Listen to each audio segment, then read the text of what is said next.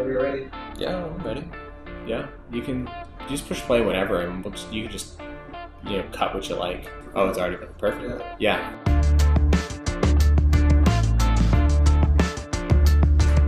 All right. Well, back at it. Do you wanna introduce yourself? Swing around. Nah, I'm okay. You got it. You're in it Really? now. Oh yeah, now. Yeah. Come on, Danny. So we have a little. Is there actually a seat there? Oh no. Okay. No, I'm just needing. So we did a little change in videographer. We have Danny with us. Danny, tell us a little bit about yourself.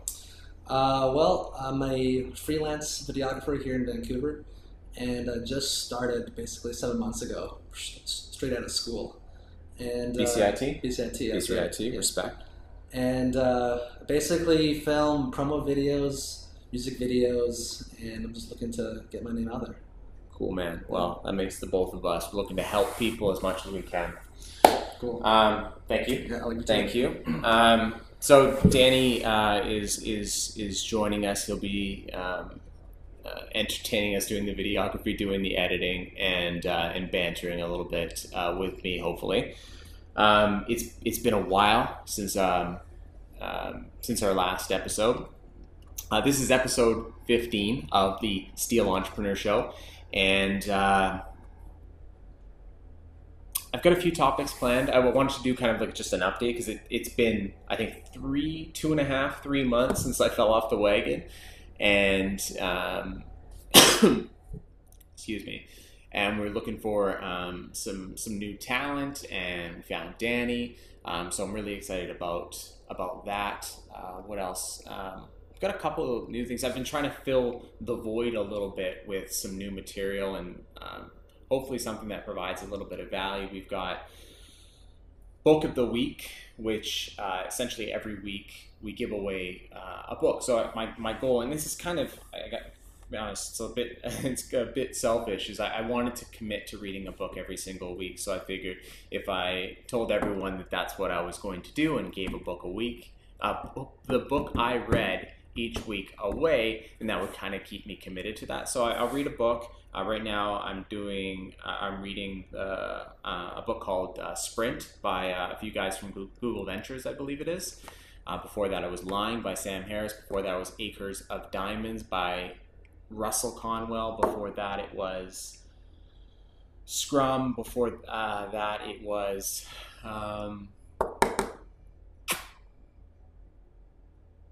don't remember. Alliance by the LinkedIn founder. So we've got that going on. I like that. We've got office hours. Basically every week I set aside an hour on a Tuesday or Wednesday, usually around 5:30 Pacific Standard Time, and at my desk, just flip on the webcam, do Facebook Live, do a Google Hangout, and invite anybody to come in. Usually what I've done is the first little while is just picking out little quotes or phrases that I like from some of the books that I've been reading, and just elaborating on them and sharing my thoughts on that particular phrase or what have you. And sometimes some folks join us and we have a conversation, and well, I'm looking forward to seeing what comes of that. Still very much in its infancy. I think we've done it twice, so we'll do it the third or fourth time this week. What else do we got going on? Doing tips of the week. So I'm bugging my buddies. I'm bugging my team members, and I'm asking them. Some of them are developers, some of them are SEOs, some of them are entrepreneurs, just general marketers, etc., etc. I'm just asking them for their best tips, throwing it on a graphic, and then again, sort of uploading that to Facebook or to whatever. Yeah, I think that's kind of it. I've just essentially been trying to fill that void and try and continue to get some content out there in the meantime. But now that we've got Danny, we can get on with it, and I'll keep those things going until I run out of time, or I'll just have to make more time or figure something out. So I've got 3 topics today. Basically, I've started, and one of the other things I started doing is I started getting a little bit more regular with my personal newsletter. So if you go to adamgsteele.com, yeah, that's what it is. There is a newsletter sign up. It's a little personal email. It's just sort of, whatever's on my mind that particular week. And it's a quick read. Shouldn't be more than 2, 3, maybe 4 minutes maximum, depending on how fast or slow you are at reading. And so I was going through those, and I found a few topics that I liked that stood out that got a little bit of a response from folks. Got some questions from folks or what have you. The first of which, and this actually came from, I just found out that Danny has no idea what the Tim Ferriss show is, which is frightening and kind of amazing at the same time for him, because he's going to check it out for the first time. Shay Carl was on the Tim Ferriss show, and I think it was just one of Tim's question and answer type thing. So I don't think it was a back and forth interview type thing with Tim, but it was just I think he just read off a bunch of questions from and answered a bunch of questions from Tim's audience, and one of them was with regards to relationships, and I always try to strike parallels between relationships, or there's been a lot of them from Jocko Willink with the military, and he likes to strike comparisons or parallels between his time in the military or with his company and leadership and management and things like that. Well, I sort of like to do the same. And so what I found with Shay Carl's, I think he said he said something like, this is the best piece of relationship advice I've ever received. It was, love is a verb. And basically what I understood him to mean by that is love isn't about necessarily saying things or feeling a certain way. It's about what you do. And I think he says love is about serving your partner. And I heard something else from someone else say, you love someone through how motivated you are to meet their needs or to help them get what they need, whatever that might be. And so it's through action, it's through serving them, it's through one perfect example from my life is I'm a Nazi when it comes to dishes, a total OCD case when it comes to doing dishes, and I can't work until they're done by a certain period of time. Like, it just screws with my head. And so that's sort of one of the things that my girlfriend, my partner, has helped me with.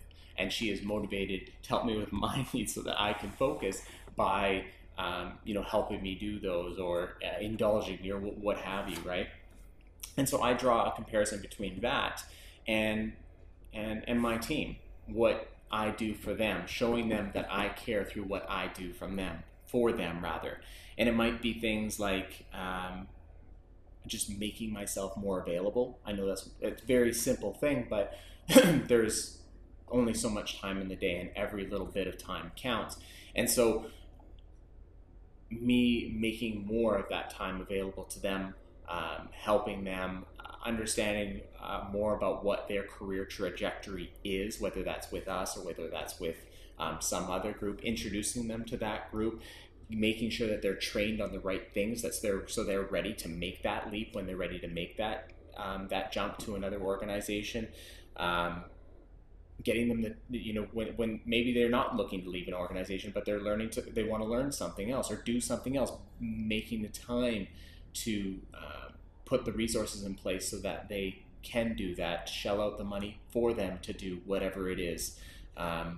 Just those little things that you do go a hell of a long way to showing your team you care, and that you care about them, that you love them, and you want to do whatever you can to support them in their endeavors inside of the company and perhaps outside of the company.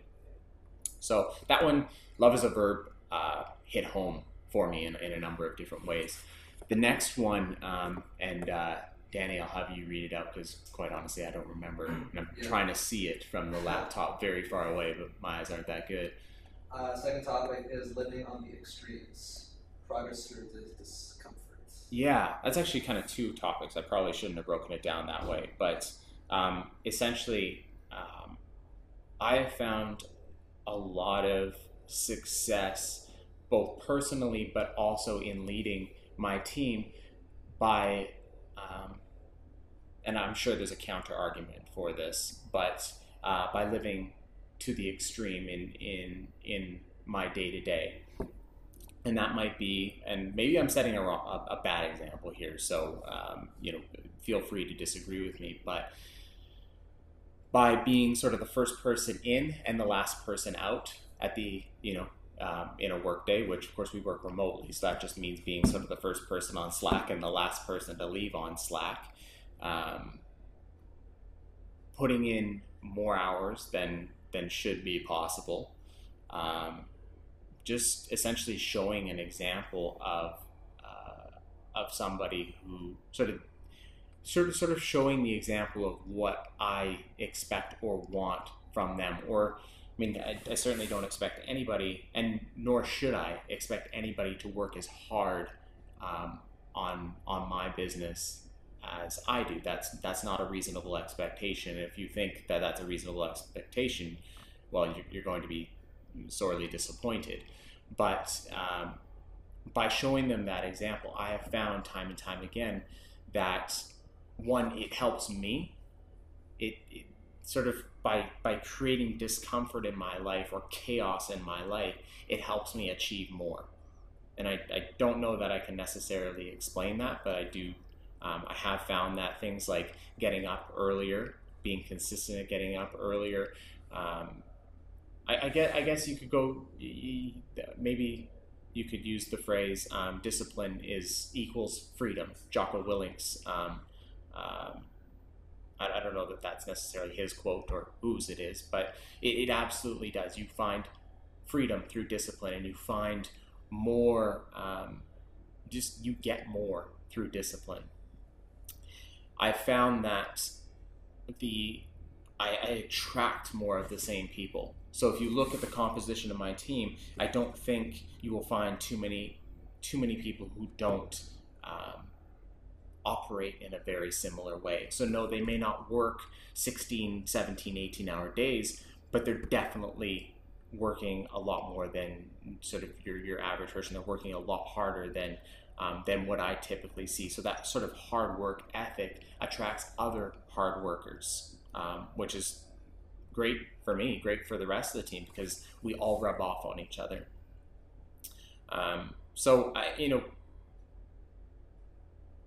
I've found the harder I've worked and the more uncomfortable I've become, the more progress I create in my own life and in my business life, but also the more folks just like me that I seem to attract. And we just hired, I think we hired 4 more people in the last sort of 30 days, 2 or 3 the month before. All of these people are the exact same way, and it's panning out like that. We're not even, if you look at any of the job descriptions, it doesn't say hard worker. It doesn't say, it just happens.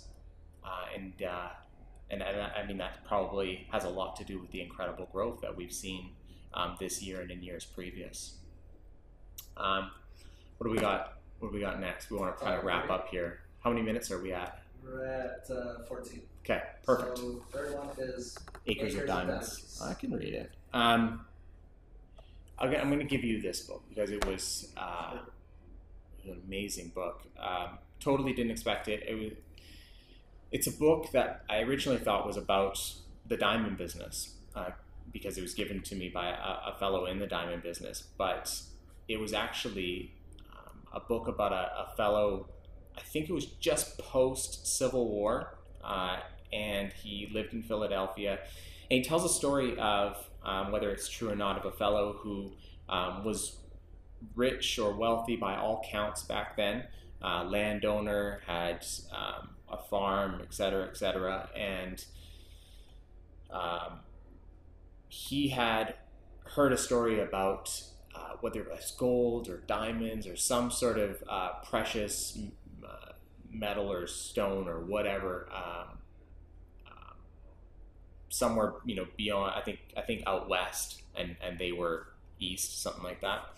And he says that when he heard that story for the first time, this fellow, this by all counts wealthy fellow, went to bed poor for the first time in his life or in his recent future.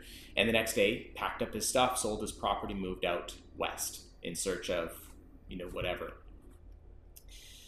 So the fellow who bought his property worked the fields, grew crops, what have you, and in doing so, he found a huge mineral store. I think it was diamonds, and the guy became crazy wealthy.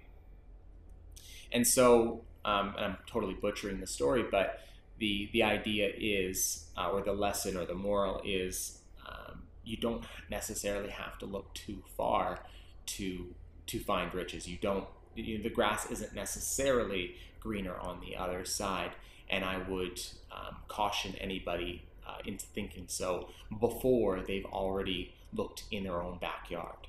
And where I draw that parallel, and I'm always these things.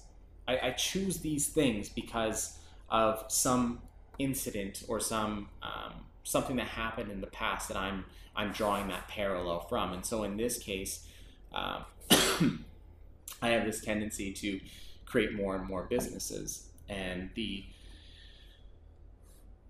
I guess, more recent ones, 3, 4, and working on 5, they haven't been much. Like, I've sunk tons and tons of money into these things without really getting any sort of return. And I certainly haven't made money on them.